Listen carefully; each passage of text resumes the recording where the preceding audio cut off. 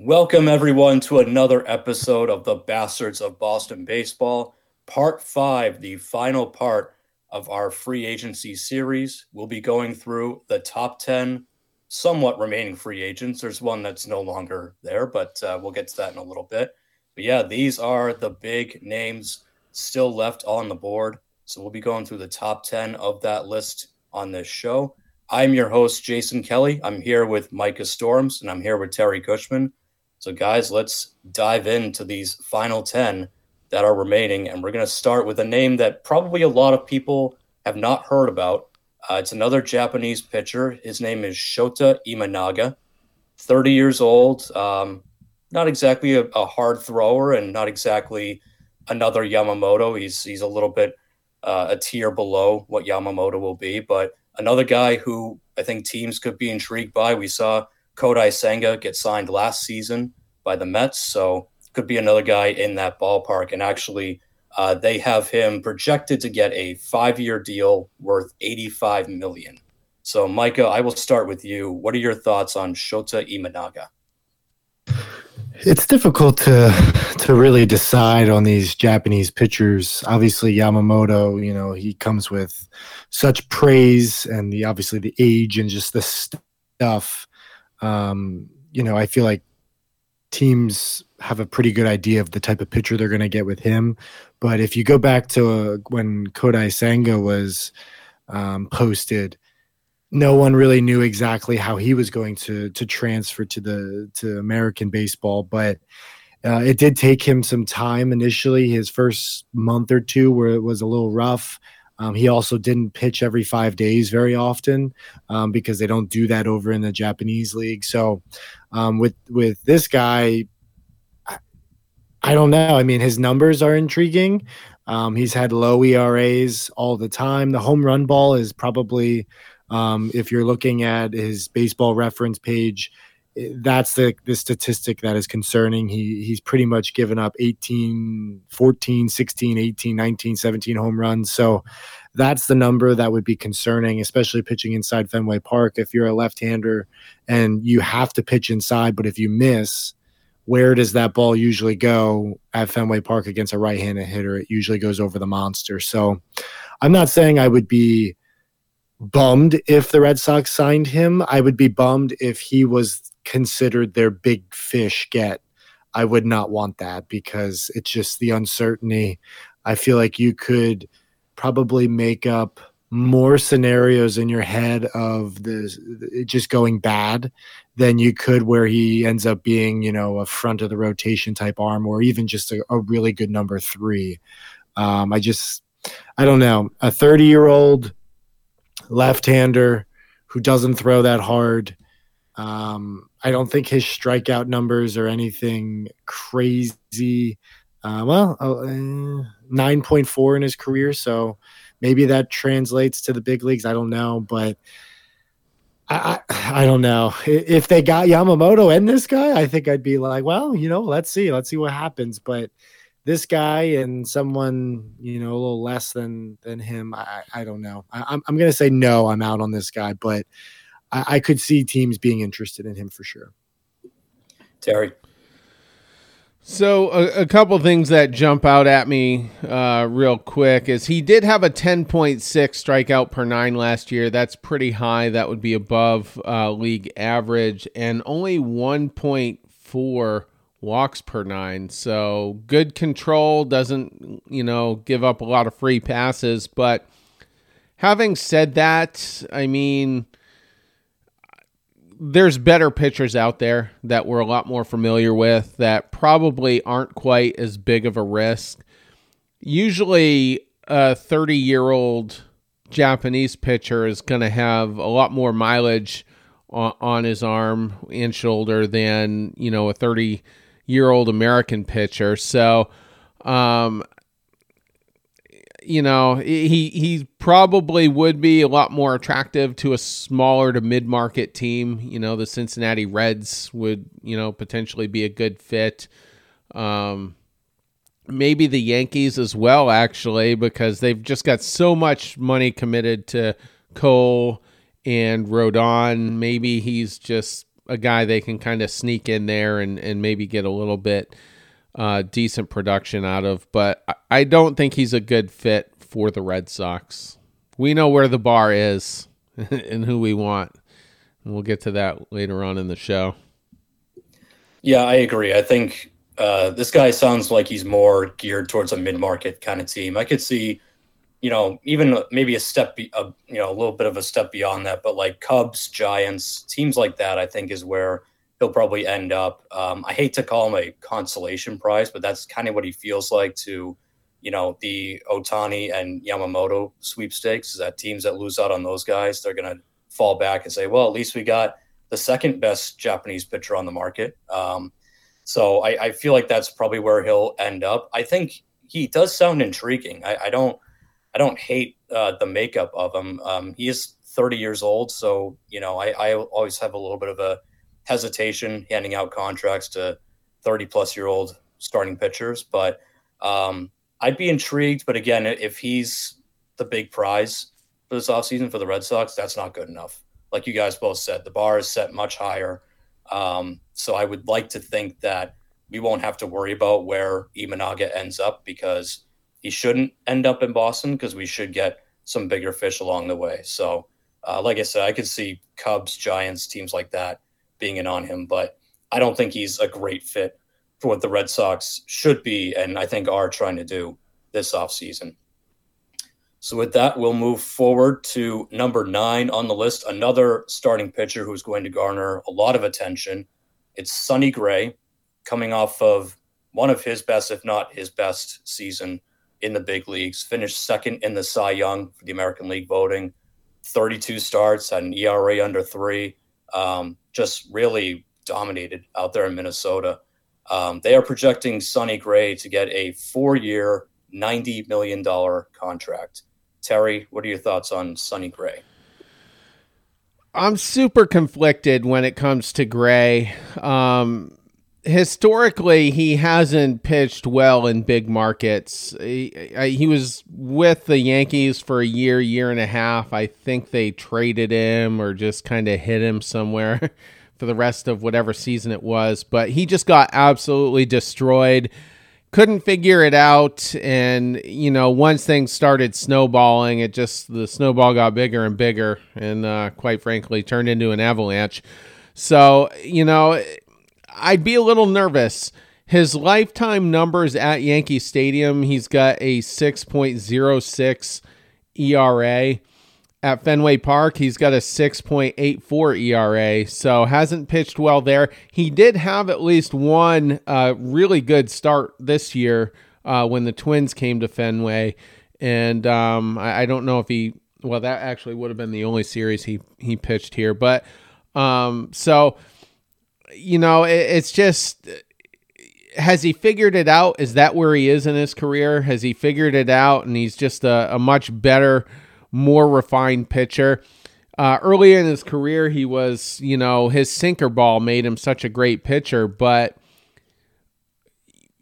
that's a tough pitch to be consistent with when it comes to commanding it. I mean, we saw it with Rick Porcello. Some years he'd be on, some years not so much. And so, again, I'm super conflicted. If you want the glass half full, he's got great numbers at Tropicana Field, 2.97 ERA. In Toronto, he's even better at 2.70 ERA. And which one am I missing? Camden Yards. Let's see. Where is Camden? Let's see. A 2.64 ERA. So he does have pretty decent numbers in all but a couple AL East parts. But the problem is one of the ones he's got bad numbers in is the one he's going to have to pitch in for half his start. So I don't know. We have Andrew Bailey here, so he's got nothing but high praise. He was the most sought after pitching coach this winter. So many teams wanted to add him, and so perhaps he can address all the things I'm concerned about. Micah, how about you? I think 4 and 90 is definitely going to be the right range for his services. I just don't like the 4 years for the Red Sox because he's 34 years old. He has 1,500 innings on his arm, and he's only 5'10". Not to say that short guys can't, carry a lot of innings over their career, but what is he going to look like at the age of 36, 37? That would be my biggest concern, because if it was a 2-year deal, I'd say, you know what, give it to him, because I think he still is going to be a very productive pitcher for the next 2 years. But I think the 4 years, when the fastball drops a little bit, how effective is he really going to be? Terry mentioned the big market question. I mean, he was only in New York for a season and a half, and then he's been in a small market every other year of his career. So I don't know if that's enough to gauge off, if he can't handle the pressure of, a big market. But obviously the results weren't great. I think with Gray, the home run ball has not been an issue. He gave up 0.4 home runs per 9 innings last year. So if you're translating Fenway Park, I mean, that should work really well. He also pitched in Cincinnati, and the home run ball wasn't a huge factor for him. So, that's one of the most hitter-friendly ballparks. I would say no to Gray, but if he was the second pitcher the Red Sox targeted and was able to get, I would be pretty pumped about that. But if he was pitcher number one, I would think the offseason went really, really bad, because I don't think he is a front of the rotation type arm, even though he was second in the Cy Young. Projecting forward, I just don't see it with Gray and the Red Sox. Sonny Gray is a really tough one to figure out, because you look at his age, he's 34. Terry, you mentioned the living by the sinker ball. That can be tough, once you try to do it for a long time. The contract I don't hate, though. 4 over 90 wouldn't piss me off as much as some other bad deals might. And I think, Mike, you make a point that, like, if he's the second guy they pick up, if it's, if their free agent acquisitions or their starting pitching acquisitions are Yamamoto, Sonny Gray, and then maybe one other smaller deal to kind of round out your rotation, I don't hate that. It's not the worst thing in the world. So I would be okay with Sonny Gray in Boston, but only as the second or third guy they get. Because I agree, if he's the big prize of your offseason, you've failed again. Like, that's it. He cannot be the only pitcher that you go out and get, because mostly just because of the age, and the big market thing is a legitimate question. I mean, he really did struggle during his brief time there in New York. It also feels like, he struggles in small ballparks or hitter-friendly parks, because his final year in Cincinnati wasn't great. He didn't do well in New York, which is a hitter-friendly park, and his Fenway numbers aren't great. But he had success in Oakland, which is a huge ballpark. He had success in Minnesota, which is a bigger ballpark. So I would worry about him being in a small park like Fenway for half of his starts. But again, if he's second, third guy off the board that you take, and he's just there to kind of be a number 3, I'm okay with that. Or even a number 2, like whatever you project him to be. But I would be okay with it. I don't think I would lose my mind, especially if that's the deal. 4 over 90, that's, you're not going to be kicking yourself if it doesn't work out for very long, at least.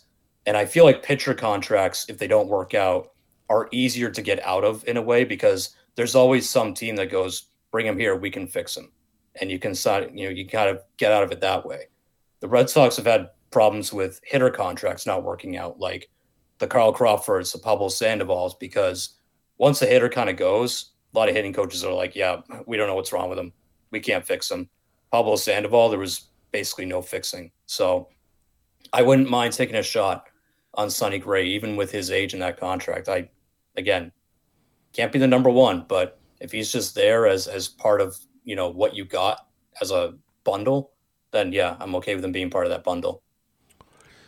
So you did kind of touch on something, if he gets here and it's not going well after a year, he would be tradable if he's healthy. Another mid-market team would probably take on that deal, which, what would 490 be? Looks like 22 and a half a year. So that would be, they'd be on the hook for 67 and a half, after just 1 year. Just a quick glance over at his, postseason numbers, because that's something I do like to look at. He hasn't been terrible, surprisingly. In 2013 in the ALDS, this was, with Oakland. I think that might have been his rookie year. 13 innings pitched, only gave up 3 earned runs. Pretty good.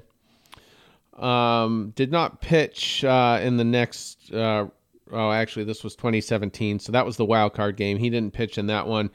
2017, he made 2 postseason starts. One, he had a pretty quick hook against the Cleveland Indians at the time. 3 1/3 innings, gave up 3 runs, got yanked pretty quick. Here's the surprising one. He did make a postseason start that next round as well. And these are with the Yankees, actually. So that start against Cleveland just a second ago with the Yankees.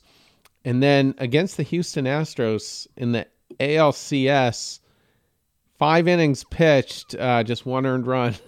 So he found a way to pitch okay in the postseason.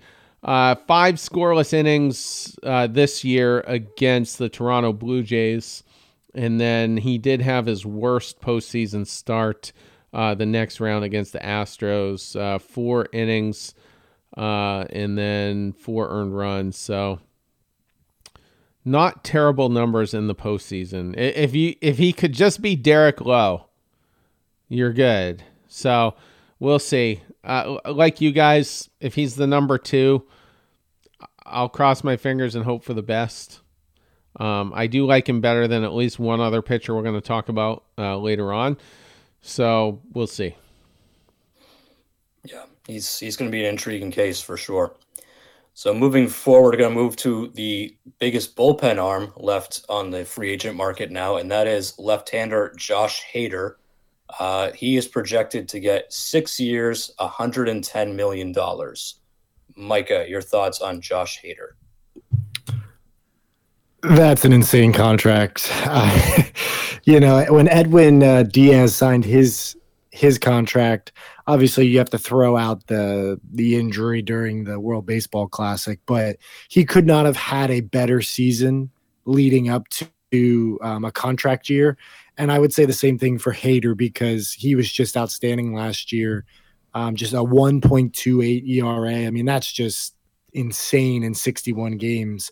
But I have to look at 2022, because with Milwaukee and San Diego, he had a 5.22 ERA. So obviously he can strike people out. That's his biggest skill set. Last year he struck out a crazy 13.6 batters per 9. That's just through the roof. But the home run ball was a problem in 2022. And who is he? Is he the lights out 1.28 ERA guy, or is he somewhere in the middle? Because I don't think he's as bad as he was in 2022. But if you're paying somebody that much money to close ball games out, he better be the guy with a sub 2 ERA. Obviously, I don't think he's a fit for Boston, because they have a lot of money in that bullpen, and there's a lot of options, at least right now, especially if Whitlock and Houck are in the pen.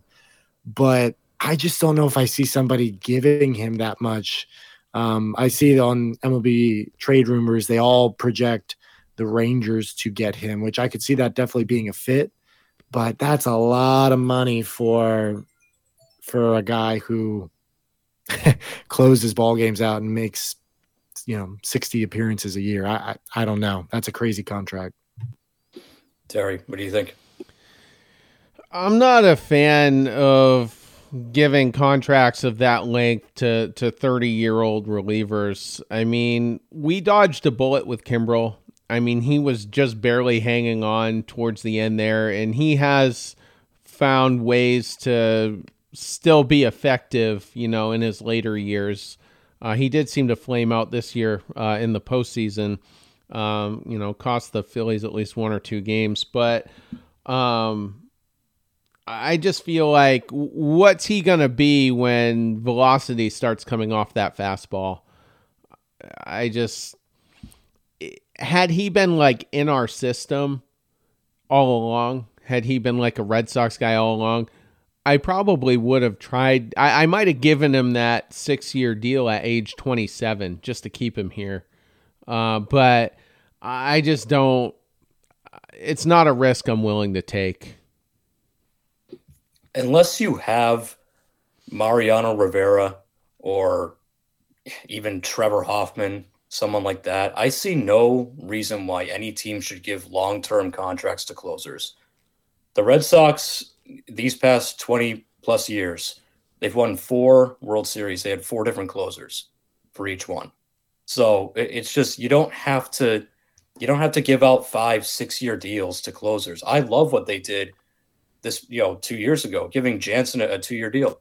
Just keep doing that. Find the next best guy, give him a short-term deal, and then cycle them out. You don't need to hand out these ridiculous 6 years, 110 for a guy who, as you pointed out, Micah, in 2022 was really all over the place. He was kind of a mess. And he's lucky he put it all back together. And he's also lucky that Edwin Diaz completely flipped the market for closers with his deal. But I'm not willing to give Josh Hader that money. It doesn't make sense for the Red Sox to do it. They've got a closer already. It would kind of look weird to bring in Josh Hader with Jansen and that whole bullpen still there. They really don't need that much bullpen help, if any at all. So definitely not a fit for here. Some stupid team is going to give him that deal, though. Some team out there is going to pay him 6 years over 110, and that's going to be their big prize, and they're going to be happy about it. And he's going to blow like 6 or 7 saves, and everyone's going to go, "Really? We're paying this guy how much?" So I just don't think closers, again, unless you've got like the next Mariano Rivera, which Josh Hader is not.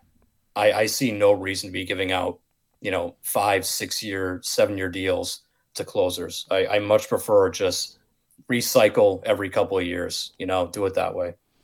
I wouldn't put it past Steve Cohen to try to create a super bullpen, have Diaz, Hader, something crazy. But the Texas Rangers do sound like the surefire slam dunk choice. Cashman could do something crazy. He hasn't really had a stalwart type guy at the back of his pen since Chapman left, and the last year or two of him wasn't good anyway. I mean, he was used to Rivera all those years, nearly 20 years. He was the closer for the Yankees, and then Chapman came in actually they had Andrew Miller, and then Chapman. So they're used to having a marquee guy, and like I said 1 or 2 shows ago, Brian Cashman's the most desperate GM in Major League Baseball, and he really needs to flip the narrative on how his fan base sees him.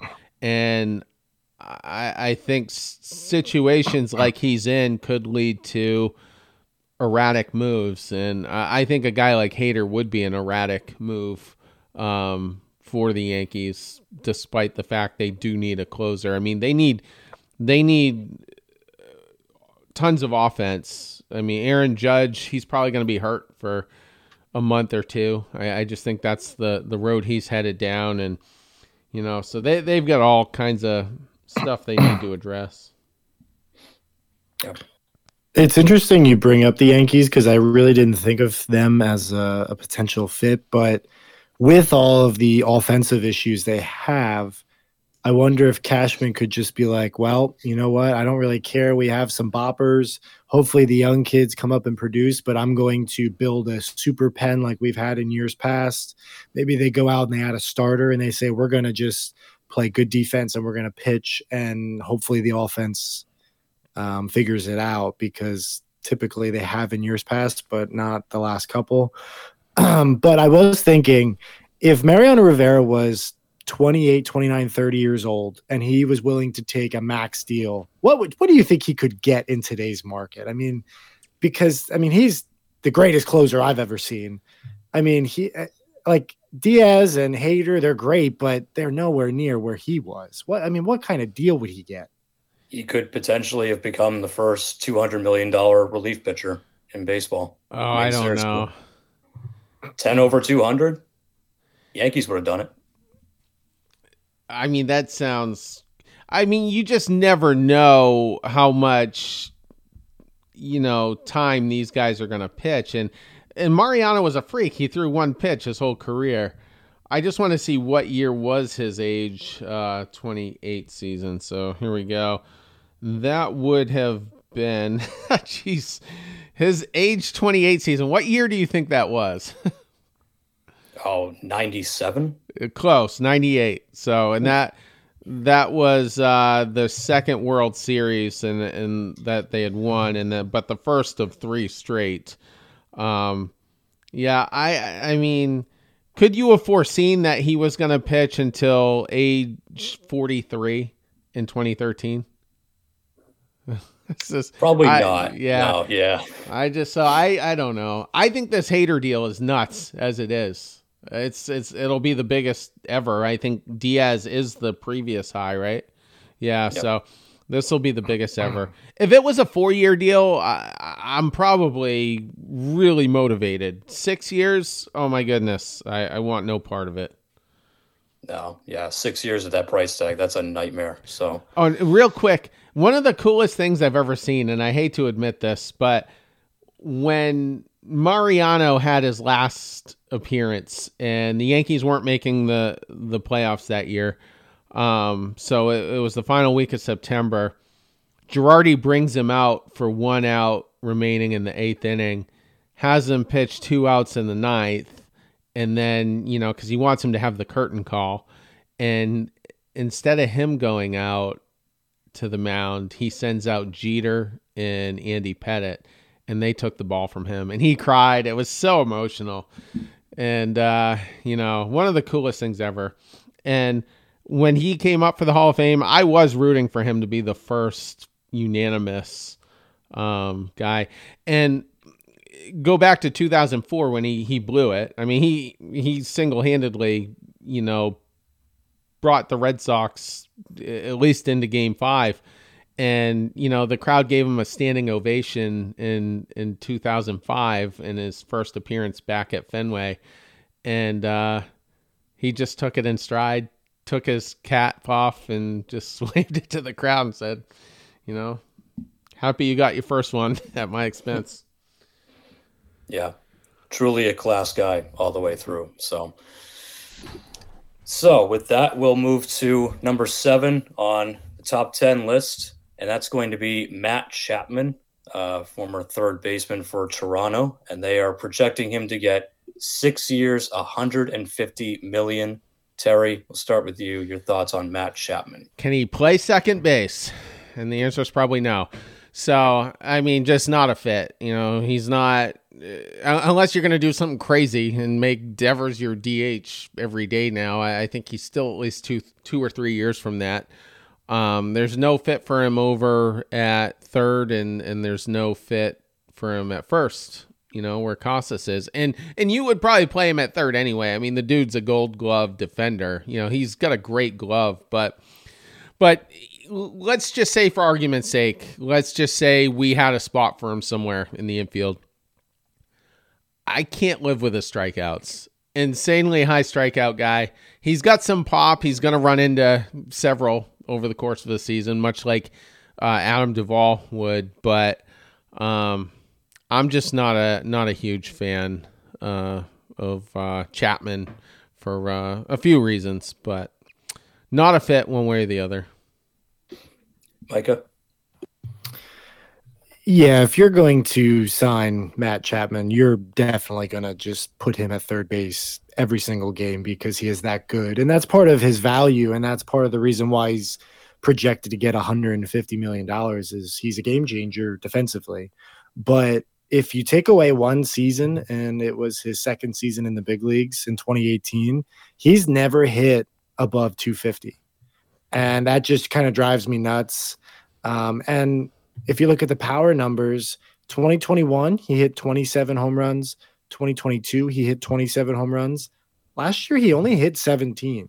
So there was a drop off in home runs in a contract year, which I didn't realize. I had thought he had really started the year off well with his power.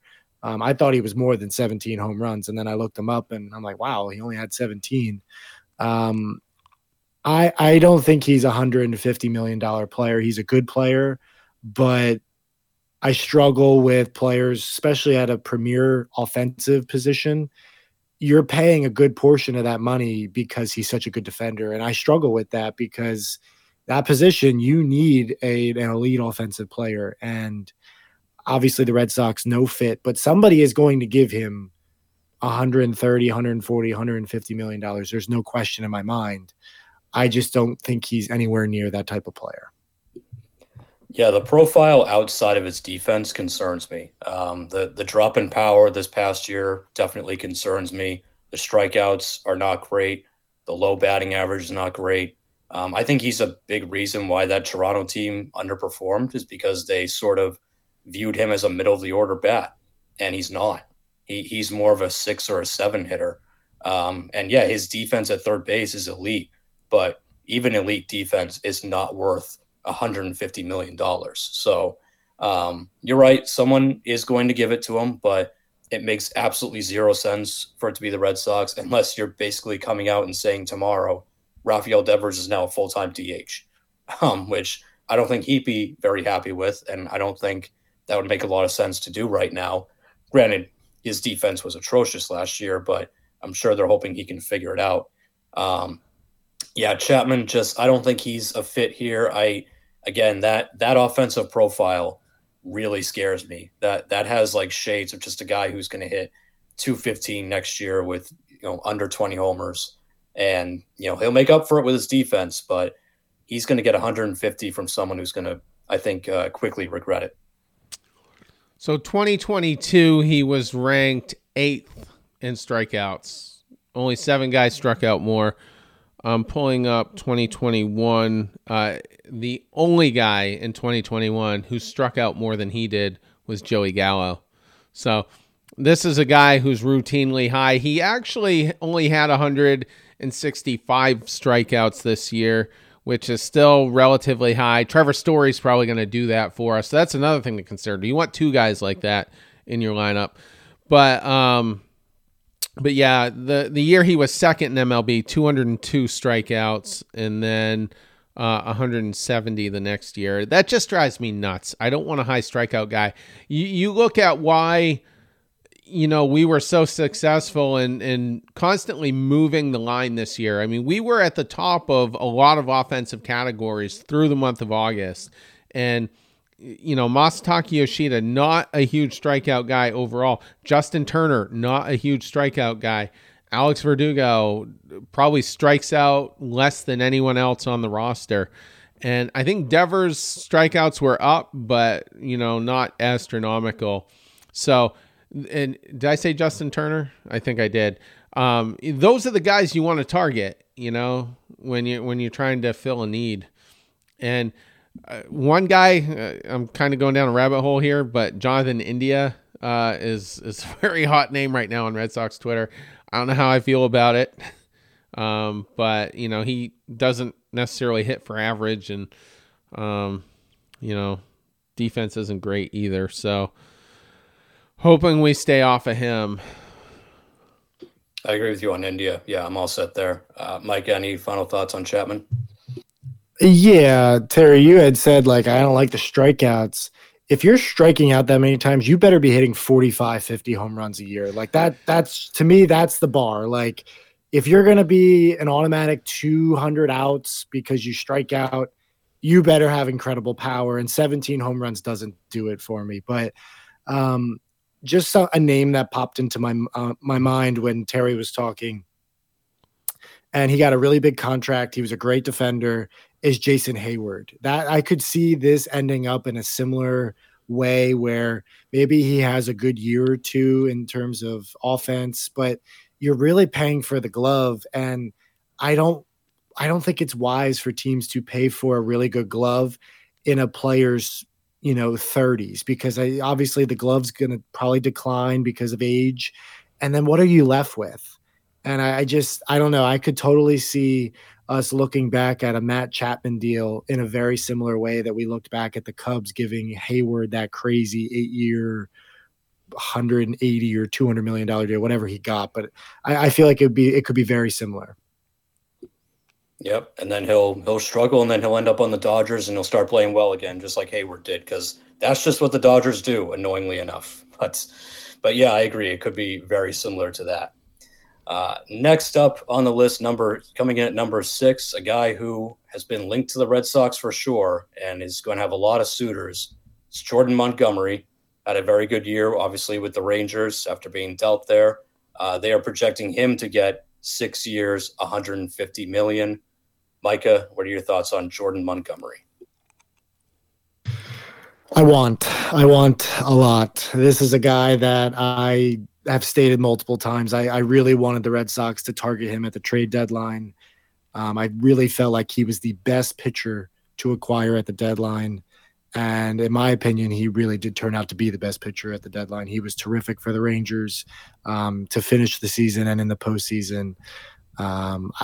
He already had his Tommy John surgery with the Yankees, so I'm not too concerned with that. He doesn't throw overly hard. He also doesn't rely on the strikeout, which I think he can strike people out. He's got that crazy curveball, but he doesn't have to strike people out. And I think if you're going to give a guy who's 30 years old a 5 or 6 year deal, which I personally would, 5 I think would be my max. If they sign him for 6, I would say I don't love it, but I really want Jordan Montgomery on the Red Sox.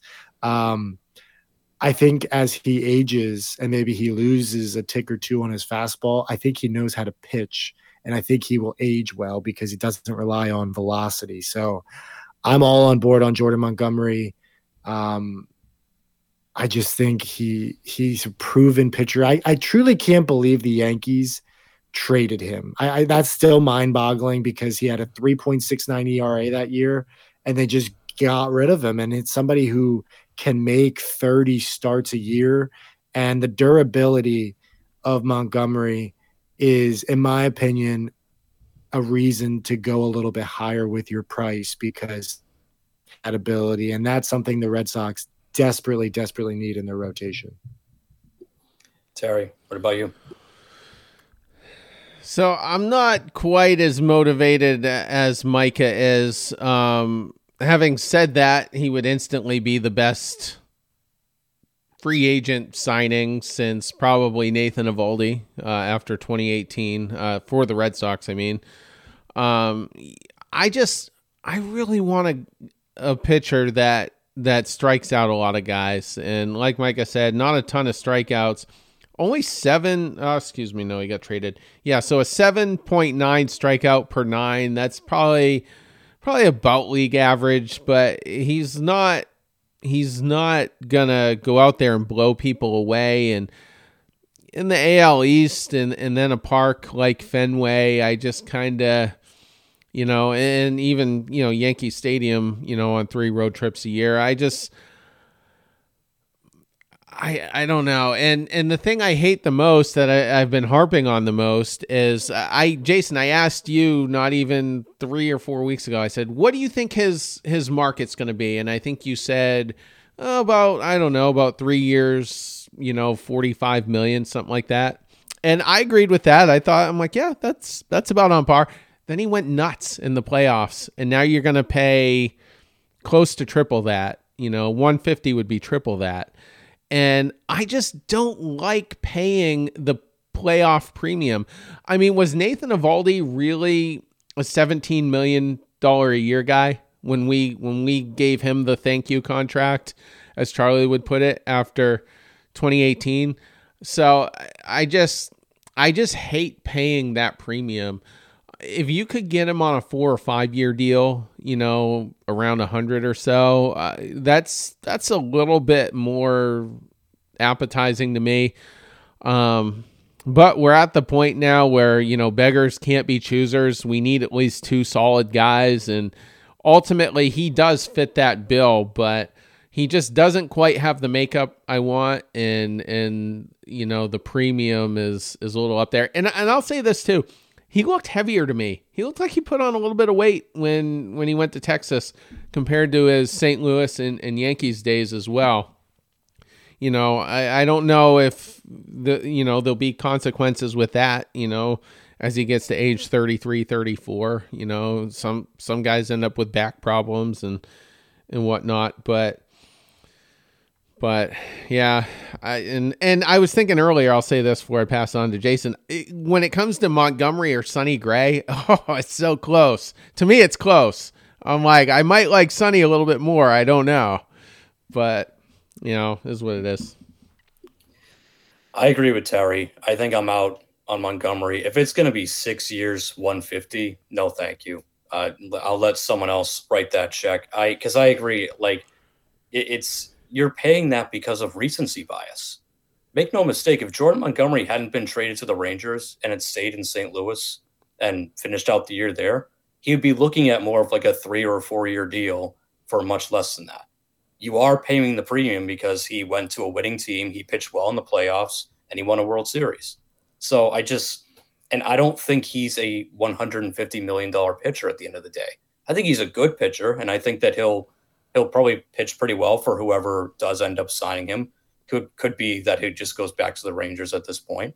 But $25 million for a guy who, he's been decent throughout his career, but he's not a, perennial Cy Young guy. He's not I don't consider him to be a front of the rotation kind of arm.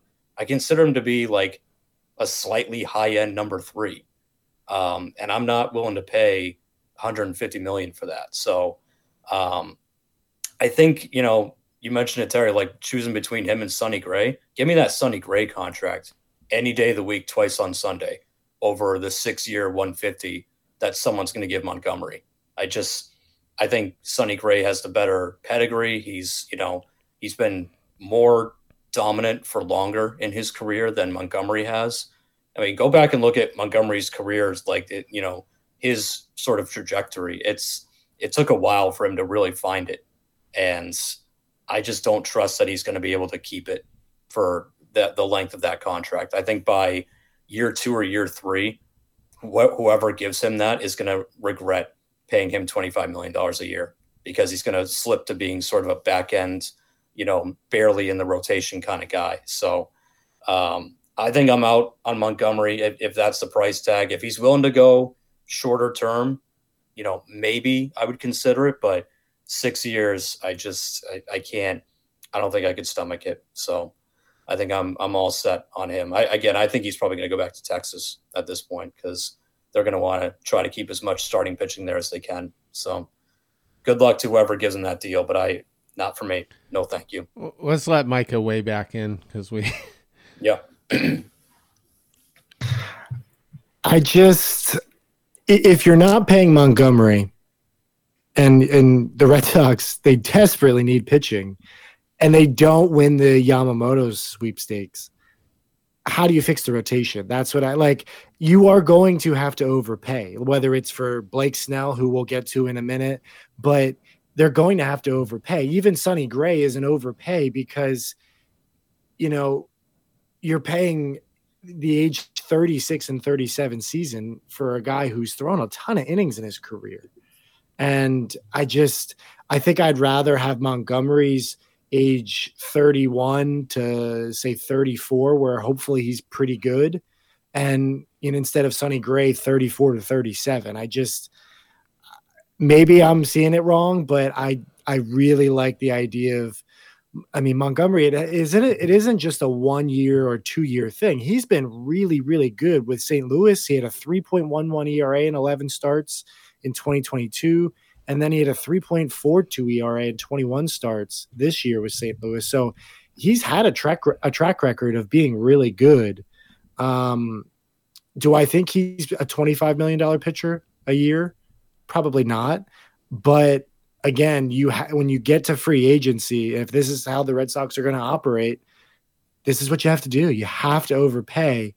And I think paying for age 30 to 34, and then obviously probably 35, 36 is so much better than, starting at age 34. That's just how I see it. Let me throw something out here real quick. Let's play Guess the Pitcher. Okay. So this guy didn't strike out a ton of people. Not a high strikeout guy, and even less so than Montgomery. Only a 5.9 strikeout per 9, and he was a full point above that the last 2 years. But 3.14 ERA in 2023, 3.16 ERA in 2022, 3.37 ERA in 2021. 2020 was an off year, but, and also a short sample size. 3.98 ERA in 2019. And then he has a career postseason ERA, 2.08. Not a ton of games, but has pitched pretty well in the few that he's pitched. Who do you think that is? And he is a free agent this year. Is it our boy Snell? Nope. No, because Snell's strikeout rate is through the roof. Yeah, That's exactly. why I was thinking the same thing, Jason, until I realized the strikeout number was that low. I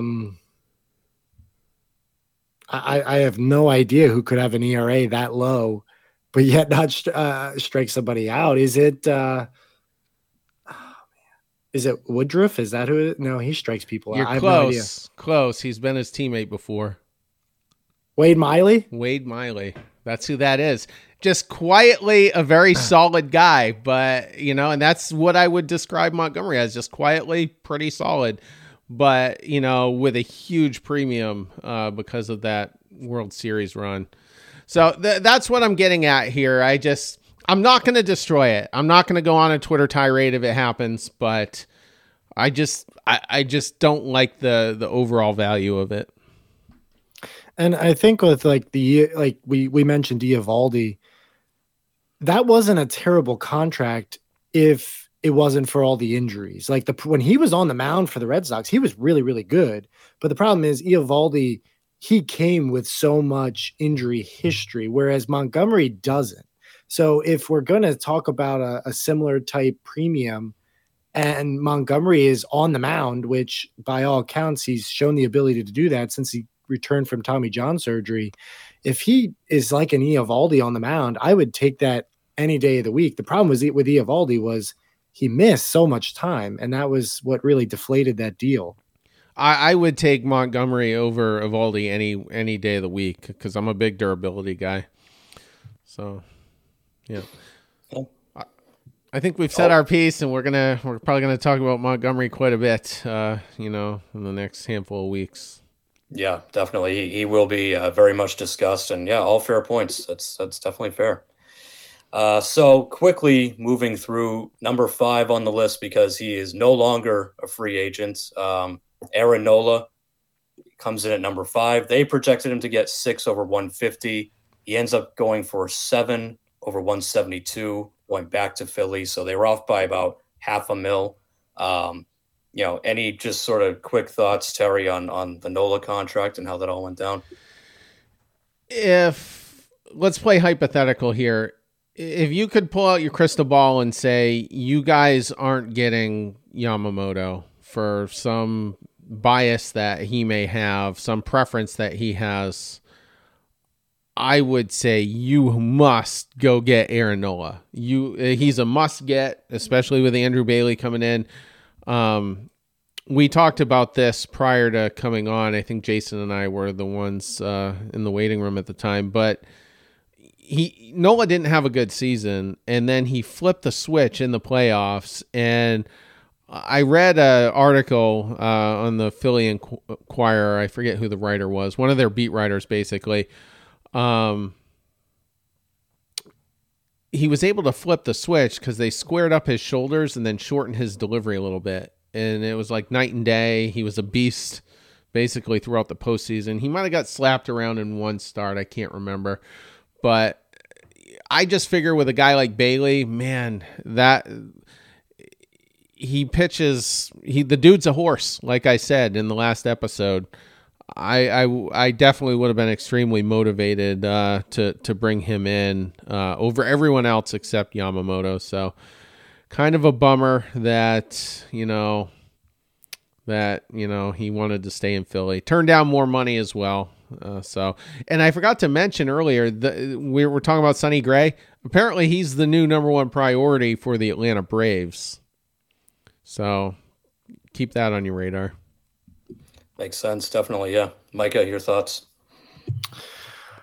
It's the home run ball that I think really concerns me with Nola. His stuff is still really good, but 7 years as he loses some velocity and maybe some break on some of his pitches, what does the home run ball look like? His 32 home runs last year. That's rough. And if you go to the American League East, it's not going to get any easier if he would have done that. So that's my concern. But in terms of like the entire market value, I think it's a big concern because they were projecting 6 and 150. He signs for 7 and 172, and it was reported that teams were willing to go higher than that because he took a discount. So that just shows maybe the desperation of some of these teams for pitchers. And what does that mean for the Jordan Montgomery deal? Are teams going to go up to 160, 170, 180 million? Because if it goes up that high, I don't think Jordan Montgomery is worth that much. But, does the sense of urgency from these teams, does it just completely mess up the market and cause teams to just overpay like crazy? I don't know, but that's kind of the sense I got from the NOLA negotiations. I guess we'll see from the Yamamoto ones and if anybody signs before that. But I think teams are desperate and they're willing to spend for the top pitchers on the market. Yeah, I would say Nola wasn't my number one most desired free agent. He was on the list. I probably a little bit further down, but when I saw him get 7 over 172, I kind of went, oof, yikes. Okay, maybe in a way, I don't mind that he went back to Philly and the Red Sox missed out on that one because I don't know about that contract long term, but I think you're right. I think it sets the market for what we can expect. I think these guys, like the guys that are left, Montgomery, Snell, what have you, whatever this list is going to project, you can probably add another 20 or so million and maybe another year or two onto each one, because I think GMs out there are willing to pay a premium for pitching this offseason, and these guys are going to cash in. So, it is going to be interesting to see how the NOLA deal, accelerates and kind of shapes the rest of the market going forward, because there's still some pretty good pitchers left on there. So that number was higher than I expected too, but I'm not sitting here kicking and screaming that the Red Sox didn't do it. I think Philly, they just wanted to jump on it, before anyone else could get to him. And he obviously wanted to stay, took a little bit of a discount to do that. So not a bad move for them, but I'm glad it's them making that move and not Boston. So I think that's probably where I stand on that. So moving forward to another starting pitcher who I just mentioned, he's going to get a lot of attention this offseason. Coming in at number 4, Blake Snell, who is projected to get 7 years, $200 million. Micah, what do you think about Blake Snell? I will be irate if the Red Sox get Blake Snell. I know he's a 2-time Cy Young Award winner, but his profile as a pitcher, I think I would need like some type of blood pressure medication, because he just has base runners all over the bases because he walks. I think his walk per 9 was 5. I mean, that's brutal. He doesn't give up a lot of hits, but when you're walking five batters per 9 and you're probably working deep counts because he strikes out a ton of hitters, how is he able to get deep into games is my concern, because last year he made 32 starts, but he only threw 180 innings because he doesn't work super deep into games because of his pitch count. And I just don't know if his profile ages well. 7 years is a long time. I don't think he's a fit. Maybe people would call me crazy because he's won 2 Cy Youngs. How many pitchers have done that? But I've never been a Blake Snell fan ever since he had that crazy year in Tampa, and then he really took a step back, and it's been like every other year he's been good, bad. I'm out on Snell. Someone will give him that money, no doubt about it. I could see him getting more than 200, but I sure hope it's not the Red Sox. Terry. I am not really in favor of Blake Snell either. I wouldn't say I'm as far out there as Micah is, but Micah does make a very compelling case. There's just not a ton of innings from this guy. He's pitched more than 128 innings in a season twice, and it was both the Cy Young years. And I just feel like he wins the Cy Young because everyone else blew it. Somebody blew it. In 2018, the guy who blew it was Chris Sale. He just ran out of gas in, the second or third week of August and, didn't look good. And, and then this year, he had a good year, but the walk rate was pretty high.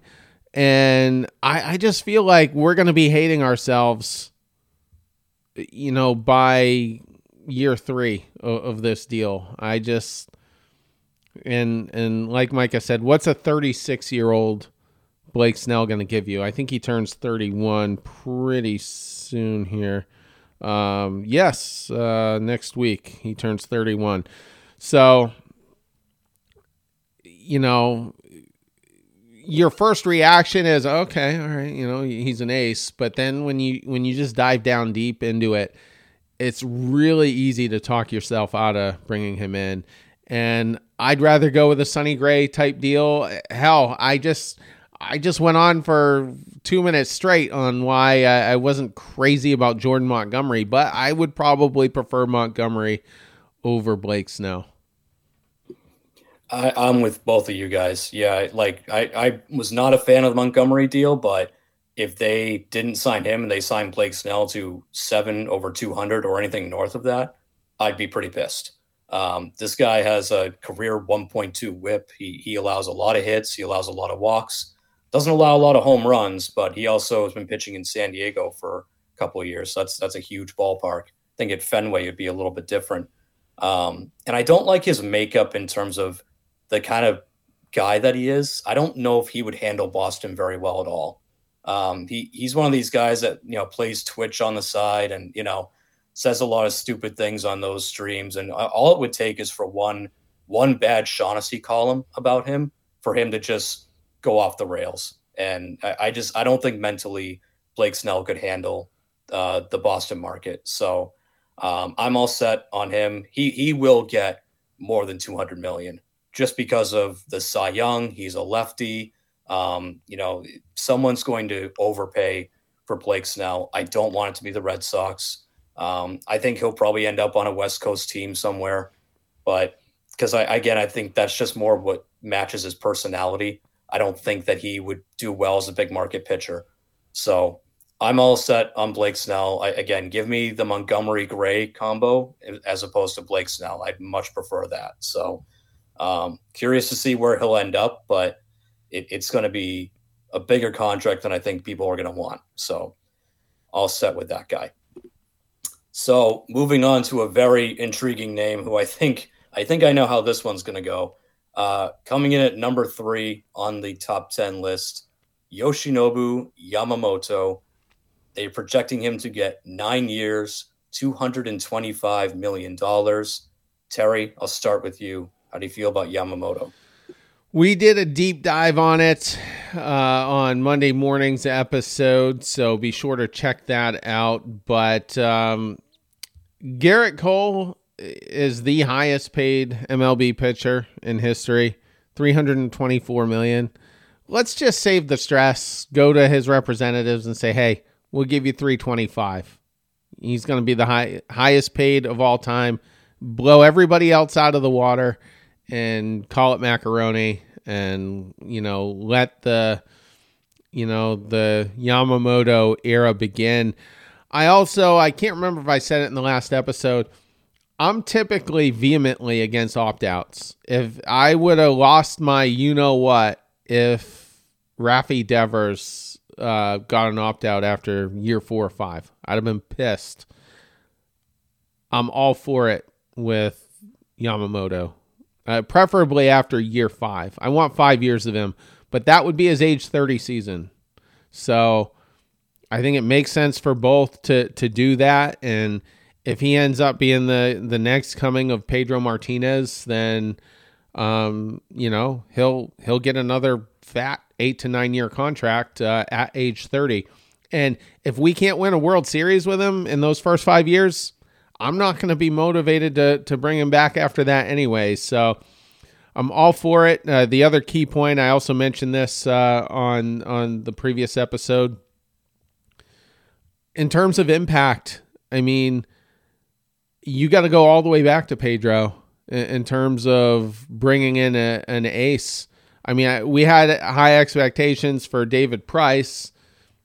I wasn't shocked when, he couldn't handle the market, and then Chris Sale was epic at the time and gave you a couple of really epic years, including a World Series. But man, in terms of long-term, I mean, I think you really have to go back to Pedro to get a guy of this impact at only 25 years old. And I'm all for it. I'm going to be so sad if Steve Cohen gets insanely stupid or the Dodgers just go on a mega spending spree. But hopefully the Red Sox have an edge here. Micah. He's the guy. I agree 100% with Terry. Whatever it takes in terms of opt-outs, the contract, he's going to blow that $225 million projection out of the water. I remember back to when Daisuke was, when he first came to the Red Sox, and they would like zoom out of the camera and you would see all the flashes of the cameras and everything. It was just an incredible moment because he was this big time pitcher, and the Red Sox they made it an event essentially, and Yamamoto would blow that out of the water. I think real quick, didn't they follow him to Fenway in a helicopter? Like it was like the president of the United States was driving to Fenway, and if I'm not mistaken, that's how epic, the Daisuke thing was that you alluded to. Was his first Fenway game against the Mariners and he faced Ichiro? Was that? I remember it being early in the season. I just don't know if that was his first Fenway start or not. I can't remember. Because I remember they were like, this is a moment, and the camera's flashing. I remember it. But, I made a tweet yesterday basically saying, like, if Sam Kennedy really meant that ticket prices are going to go up, this is the only way, I think, to really say, you know what, I'll live with ticket prices going up because I'm willing to go see this guy and pay money because he's going to put fans in the stands. There will be no $2 Red Sox Yankee ticket prices if the Red Sox sign Yamamoto. I really believe he puts them back on the map. He really makes them a big market team again because they haven't been that for the last 5 years, as we kind of discussed on the last show or on the Monday episode. He's the guy, and I'm going to be really bummed if the Red Sox don't get him, but I'm also not – I would not put the Red Sox as the favorites to land him. Agree 100%. This is the guy. And they should do whatever it takes. Throw the bag at him, offer him the $325, like Terry said. I don't care what they got to do. Get this guy in here because he is the best pitcher left on the market now. The Red Sox as a team need him. The Red Sox as a brand need him even more. And that's why, you were right to mention Sam Kennedy and the ownership group too. Like, it's not just Breslow shouldn't be the only one who wants this guy. Kennedy should want this guy. Henry and Werner should want this guy. The entire Red Sox the Boston Red Sox as an entity should want this guy because the fans are fed up. They're irritated with the team. You have the whole thing about ticket prices going up again. We hear rumblings that Dave O'Brien has signed a contract extension. So it's just nothing's going right for Red Sox fans right now. They need to bring in a guy like Yamamoto. They need that excitement. They need that superstar to come in here, have a guy who actually chose Boston over the Yankees, over the Dodgers, over everyone else. Like, they need a big win like that. And if they don't get him, it's like, I would love to know the reason why. Did they just fall short on the money? Did they match the money, but he just didn't want to come here? Like, that's going to be a huge story. It's huge either way.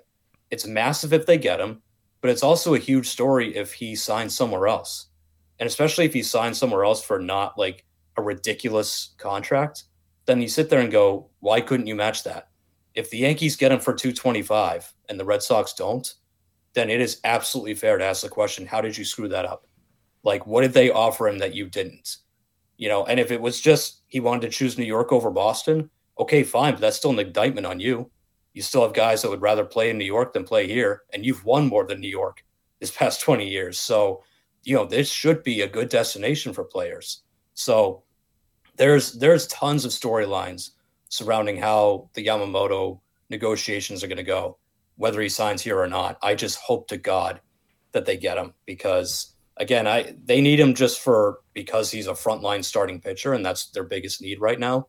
But they need him to revive the brand and revive the franchise because the last couple of years has done a lot of damage to this franchise's reputation, and they can fix that with one big signing, and this is the guy to do it with. You talk about the brand, and I think it just shows how frustrating the last two trade deadlines have been because, the Red Sox had opportunities to improve the team, maybe even make the playoffs if they made the right moves, and they did absolutely nothing. And then it, creates September baseball games at Fenway Park where you have nobody in the stands. And it's like, if you're trying to attract a player like Yamamoto to Boston, what do the Red Sox have to say right now? They really have nothing other than money. And we've won 4 championships, but you've been nowhere near one over the last 4 years, even 5 years in 2019. They really weren't close. But it's like they kind of they dug themselves a hole.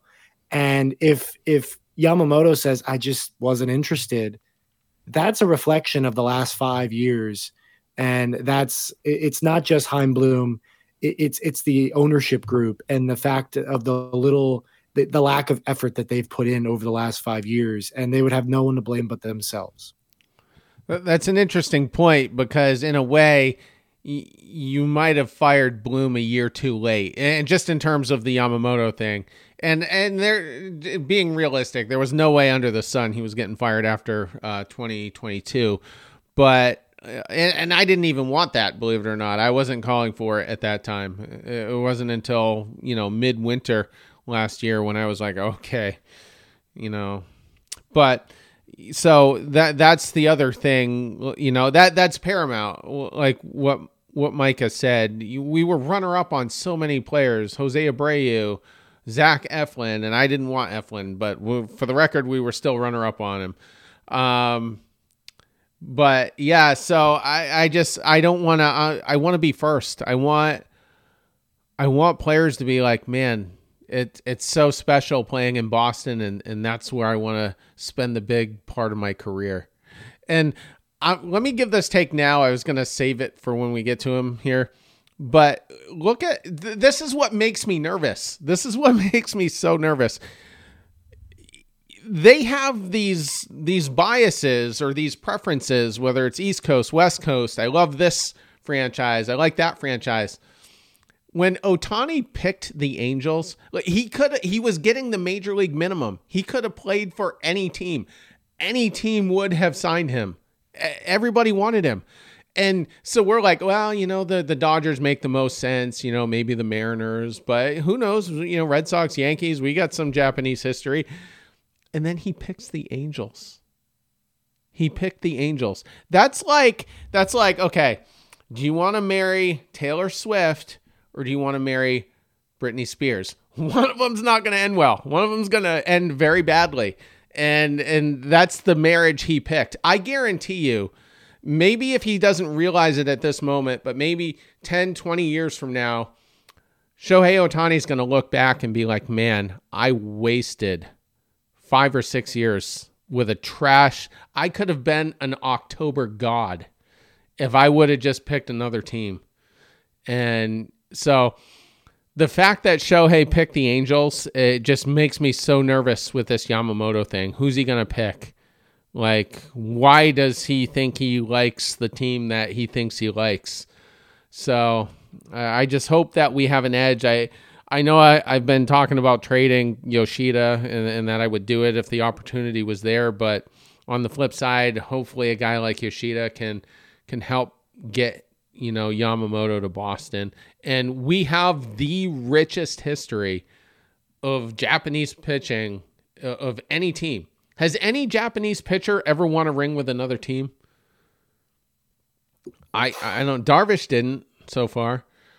Came close with the Dodgers one year, but I don't know. Maybe a reliever somewhere might have done it, but we've had 4 Japanese pitchers in the World Series era come over and win rings and be a huge part of it.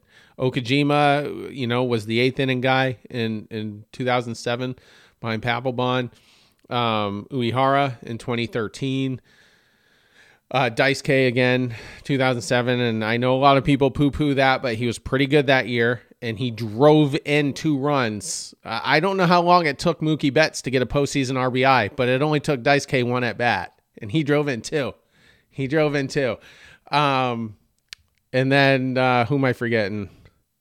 Koji, Okajima. Tazawa. Yes. He was a very good, 8th inning guy in 2013, especially in the Tiger series. Whenever Miggy was coming up, he was the guy. They're like, we're saving Tazawa for Miggy, and he got him out.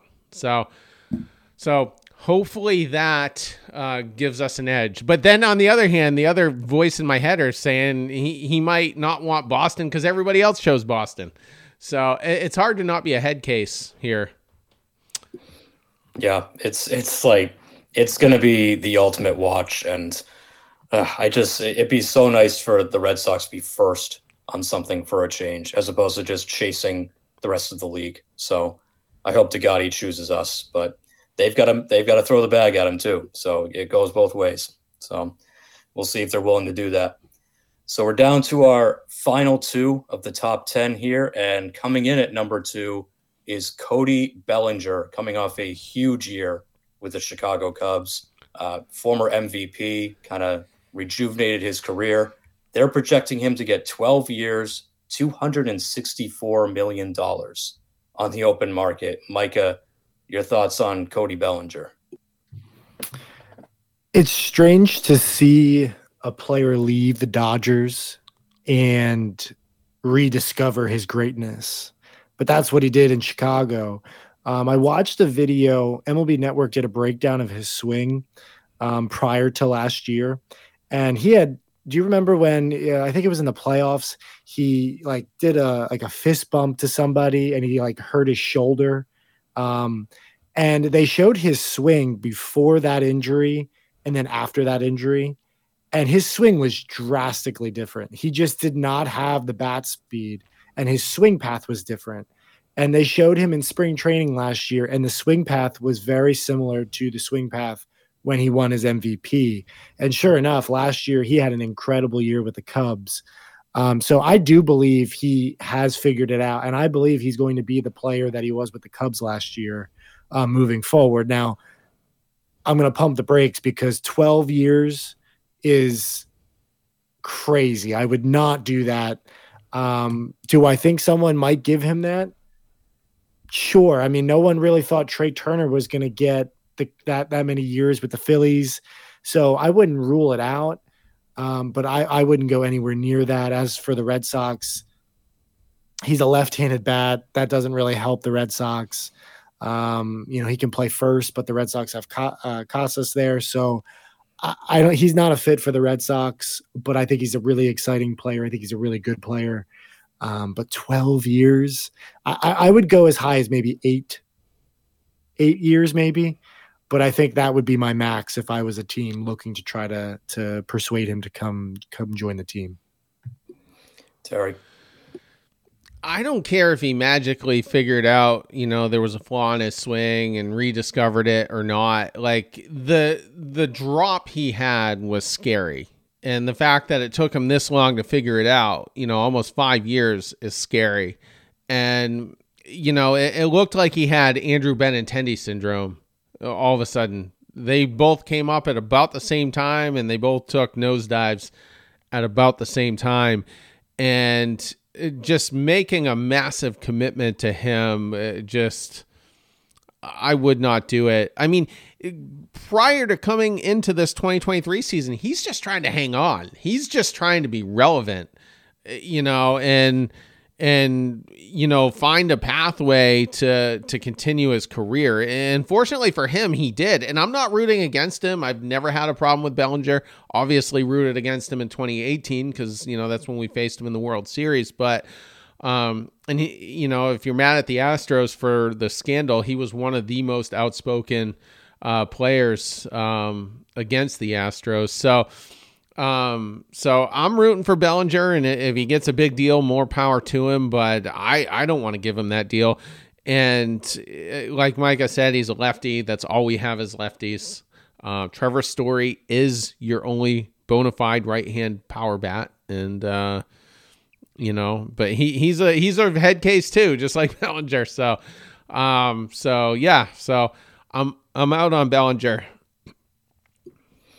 Yeah, well, you can say you're rooting for him now until he signs that deal with the Yankees. And then I think... Then I hate his guts. I hate his guts.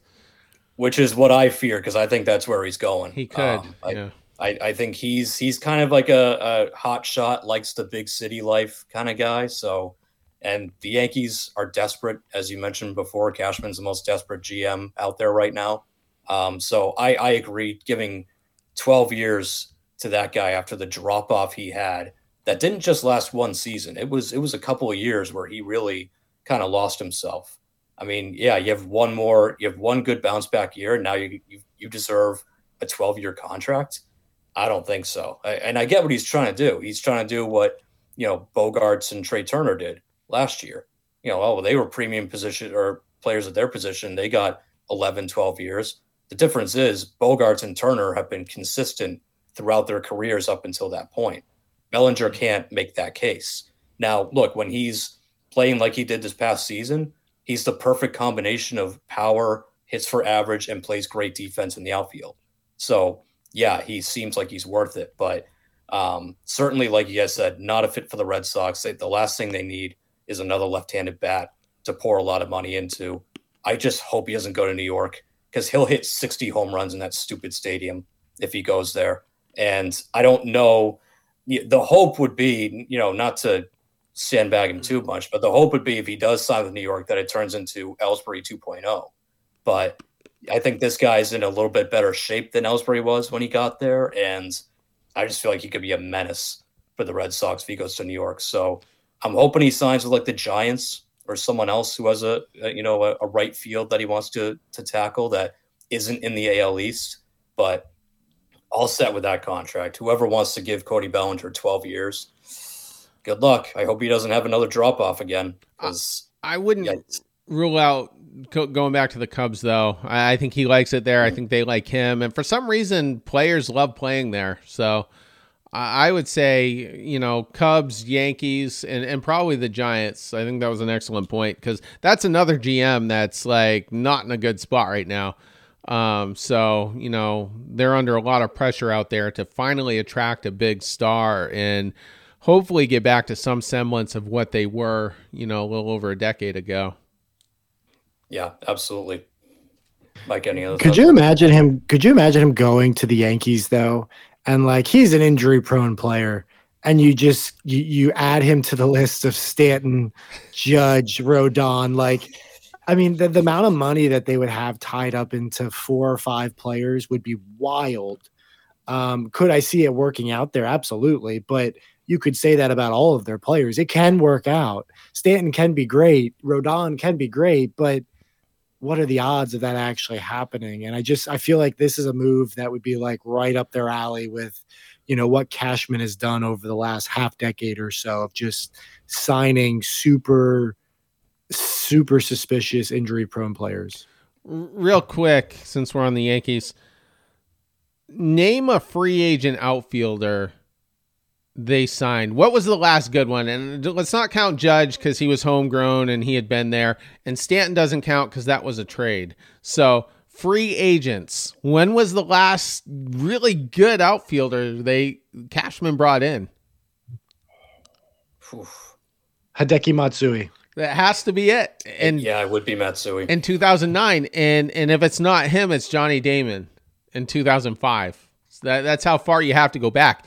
The fact that Brian Cashman can't solve an outfield is just mind-boggling to me. Yeah. And again, like, I could totally see him just out of desperation. Yep, sure. Give me Cody Bellinger, and throwing that money at him. But, geez, I don't know. There's a lot of trust issues I have with that player. So, again, I'm glad to let somebody else have that be their headache. So, wrapping up here with the number one free agent left on the board. You all know who it is. It is Shohei Ohtani, and they are projecting Ohtani to get 12 years, $528 million. Terry, I'll start with you. Let's go to Ohtani. I want to swear right now, but I won't. I actually had a plan where I was going to tell the audience to mute their radio if they had kids in the car, but I won't. I'm not doing it. I'm not giving a guy $500-something million. Even if we miss on Yamamoto, I'm still not doing it. Ohtani is probably a $300 to $350 million bat. He's a Bryce Harper level bat, I would say. Probably is going to show up in the month of October if he's smart enough to sign with a team that actually plays in the month of October. But the pitching is just an absolute wild card. It's a mystery. It took him 2.5 full seasons of pitching to blow out his elbow again. So if you sign him to a 10-year deal or 12-year deal, he's on pace to have 4 more Tommy Johns. I'm not exaggerating. That's the rate, that he blows out his elbow. I don't see it. I've said on an earlier episode, I think right after the season ended, because it's impossible to not talk about Ohtani every couple of shows. If I'm a team that signs him, obviously his bat, and I'd probably make him a closer. I'd make him a reliever because I think that's the best way to preserve that elbow. But he's not a $200 million reliever, in my opinion. I want no part of it. I know he's great for the brand. People call him a unicorn and all that. But if Mike Trout is not worth the $425 million, and I didn't think that was even a bad contract at the time. I'm like, if anybody's going to get that deal, it's going to be Mike Trout. But has he been worth it? Absolutely not. He can't even stay on the field anymore. And if Mike Trout is not worth $425 million, nobody is. Nobody is, including Juan Soto, who's probably going to get north of that. So I'm all out on Ohtani, and some of the audience is probably going to be mad at me, but I would much rather just go get a decent bat. I think we got a good amount of offense already. And, focus on your starting rotation on guys that will pitch for at least the next 5 to 7 years. Micah, how about you?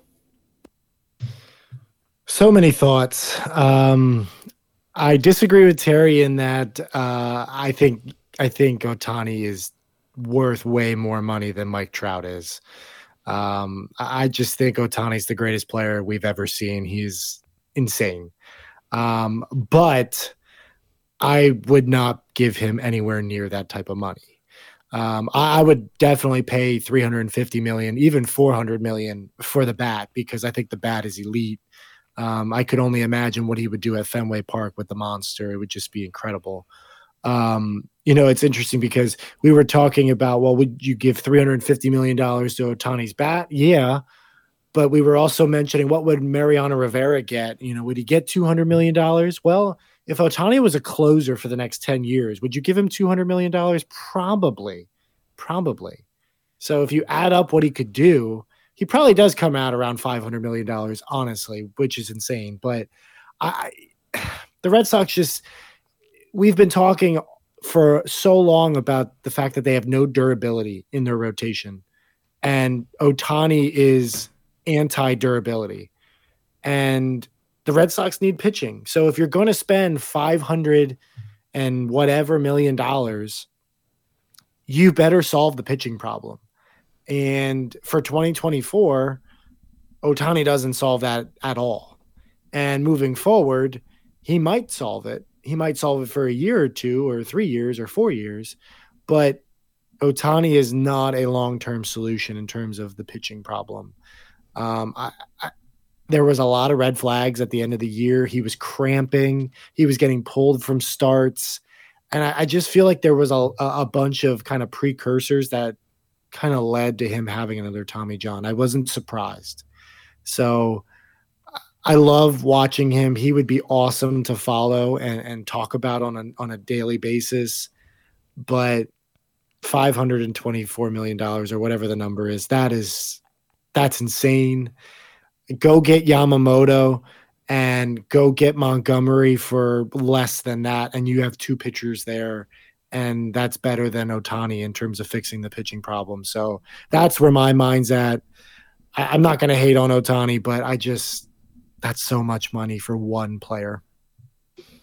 Yeah, Ohtani is a unicorn, but he's not Superman. He's not invincible, and we've seen that now. And I'd even say, like, if this was his first TJ surgery, I'd sort of go, well, okay, it's bound to happen at some point. It happens to pretty much every pitcher these days. The fact that it's his second, though, and like Terry said, it only took him 2.5 years of pitching in the big leagues for it to happen. Huge concern for when you're talking about a contract of that length and that much money. Your biggest problem if you're the Red Sox is pitching. Your offense is okay. I mean, you could certainly add to it. Your offense can always be better, but Ohtani doesn't fix your pitching problem, not in the short term. And then even in the long term, do you trust him?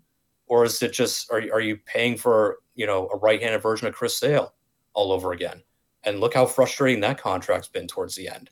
So I don't want to go through that again. And that's not to say that it can't happen with Yamamoto. You might sign him and he might need Tommy John a year in, or, whatever, any of these guys. It can happen to any pitcher. But with Ohtani, it's just happening a little too much for my comfort zone. So $500+ million is just, it's so much. And I know what a lot of fans will say, well, what do you care? It's not your money, right? It's, you're not the one paying it. The Red Sox are. Well, sure.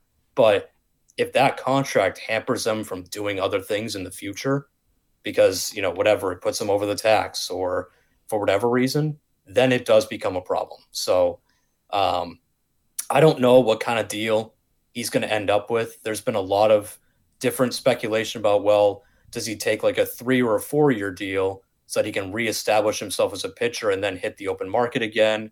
Or does he just go all in? Does he push all his chips on the table and try and get as much money in as many years as he can and just be done with it? I have no idea. But if he does get 12 over 528, I don't think I want it to be with Boston. I think I'd rather have another team bite that bullet and take the chance on it. And he's a phenomenal player. I hope that he comes back healthy. As long as he doesn't sign with the Yankees, I hope he comes back healthy and, continues to dominate again. But I don't want the Red Sox taking that plunge. Again, Micah, you said it, I think, right? It's like, go get Yamamoto and another pitcher and spend, don't spend $500 million, but spend like a lot of money, but get multiple pieces for your rotation and your pitching staff. Don't go all in on one guy. It's not what they need right now. So you guys have essentially touched on some of the stuff here.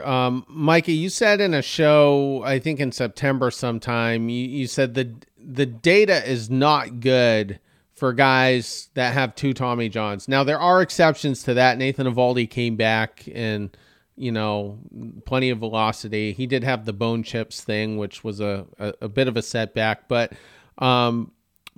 yeah, so who knows what he's going to be like. And if you're signing him for 12 years, guess what? There will be a third Tommy John. Like, if you think I'm being facetious here, this current one won't be his last one. I promise you that. He's going to have one more. And then how much of a pain in the ass is he going to be when it comes to weird stuff? I mean, when he came over his first season, he told the media that he wanted the crowd to be a little quieter when he went up to the batter's box. He said that. And then look at his start at Fenway. It was a bad weather day, and because he wanted to, he got the grounds crew, like all the King's horses and all the King's men, ran to the mound to make it nicey nice for, so Shohei could pitch off of it, on that cold spring day that he ended up pitching. So what kind of crap are we going to have to accommodate? I don't like it. And as Jason was alluding to, you sign him, the next Yamamoto or the next stud pitcher that becomes a free agent at age 27, 28, that's going to command $300 million. You're not getting him. You're not getting him because you got Shohei. That's what's going to happen. It's all about balance. That's what I mean, where if Mike Trout isn't worth the money, if he can't be 40% of the reason you guys get into the playoffs, it's just not worth it. It's just not worth it. The Angels are at a point where there's a lot of Trout to the Dodgers talk going on right now on social media. The Angels are eating money. They're going to eat some of that money. He's owed $259 million on that $425 he signed, and he has spinal stenosis, and he seems to be playing fine. But that's what ended David Wright's career with the Mets. So who knows if a flare up doesn't happen in 2 or 3 years. So I am out on Ohtani, and I forgot what I was going to say. Oh, it slipped. I lost it. Mike, any other thoughts? Yeah. Terry, you mentioned the two Tommy Johns. And it's like, well, you could say, well, how many people have had two Tommy Johns? And it's like, well, how many people don't we hear about that have had two Tommy Johns that never made it back? Like, they don't report on those players really, but there are so many people who have done that. But how many people have come back from three Tommy Johns? I don't know of one, honestly. I mean, I'm sure it's happened, but I cannot think of one current pitcher that has come back from three Tommy Johns. Can anyone think of one? I know there's at least one, and it wasn't good. I forget who it was, though. And that's the thing. It's like, if you sign him to a 12-year deal, obviously he's not pitching in year one, but you still have 11 years where he can pitch. He's 100-mile-an-hour fastball away from blowing his elbow out again, and he's never going to pitch again in his life. And then he's just a $524 million bat. And I don't want to look at it that way, but I think you have to look at it that way. He's doing something that no one has ever done. He's doing two things, and he's just draining his body. And I can appreciate the effort and what he's doing for the game of baseball, but him playing two positions like he does, you can't tell me that doesn't contribute to, fatigue and arm injuries. It does. And I don't want to see the Red Sox pay $524 million for a bat.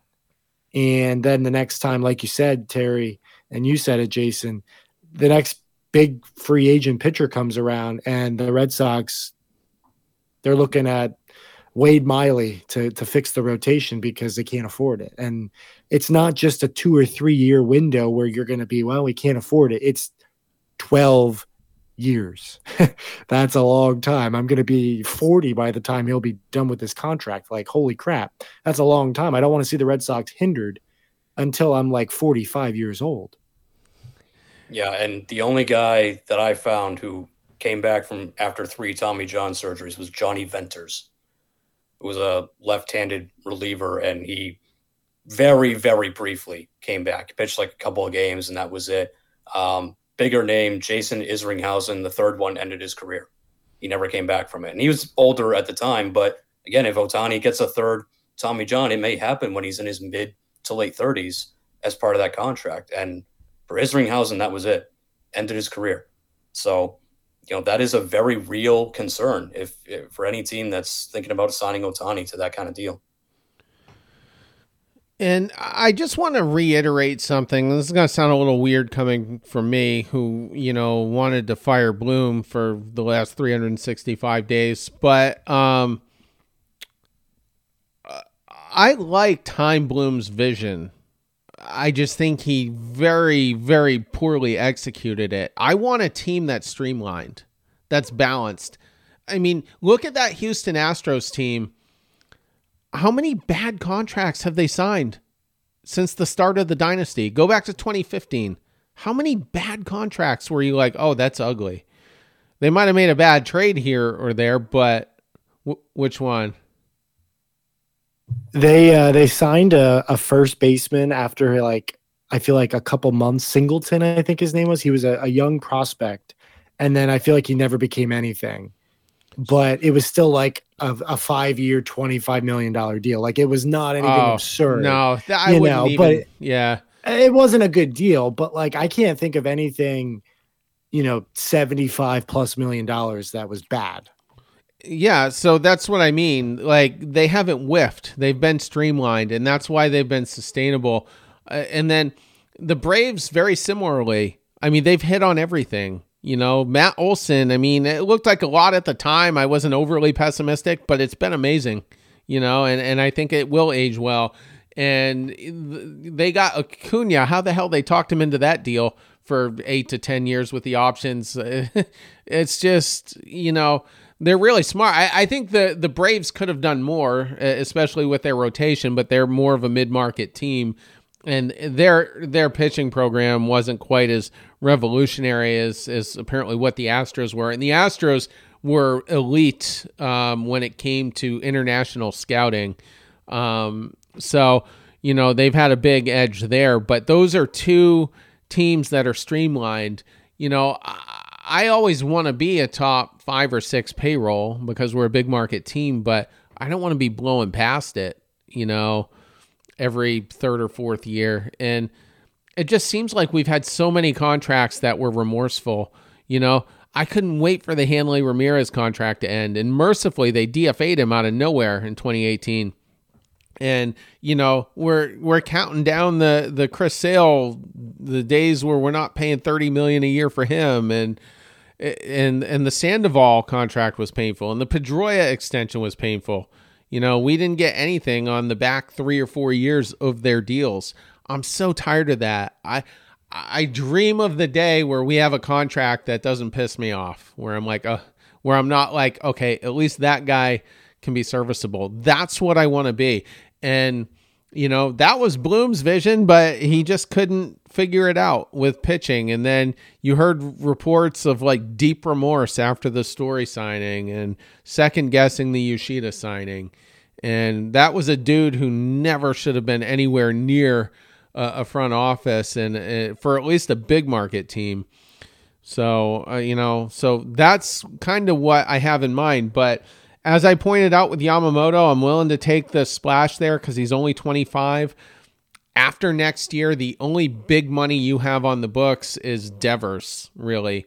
You're going to have 3 more years of Yoshida, and I think I'm forgetting one more. Oh, Trevor Story will have 3 more years as well. So that's not super long term, So we can make a couple of big splashes in the next few years, but I want to be smart about it.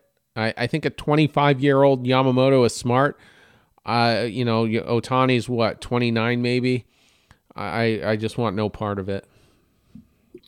Yeah, definitely want them to spend, but spend wisely. Don't turn into the Yankees where you have just your roster's littered with awful contracts. That wouldn't do anybody any good. So unfortunately, I think Ohtani would fall into that category in the long term. So How long do you think this episode is?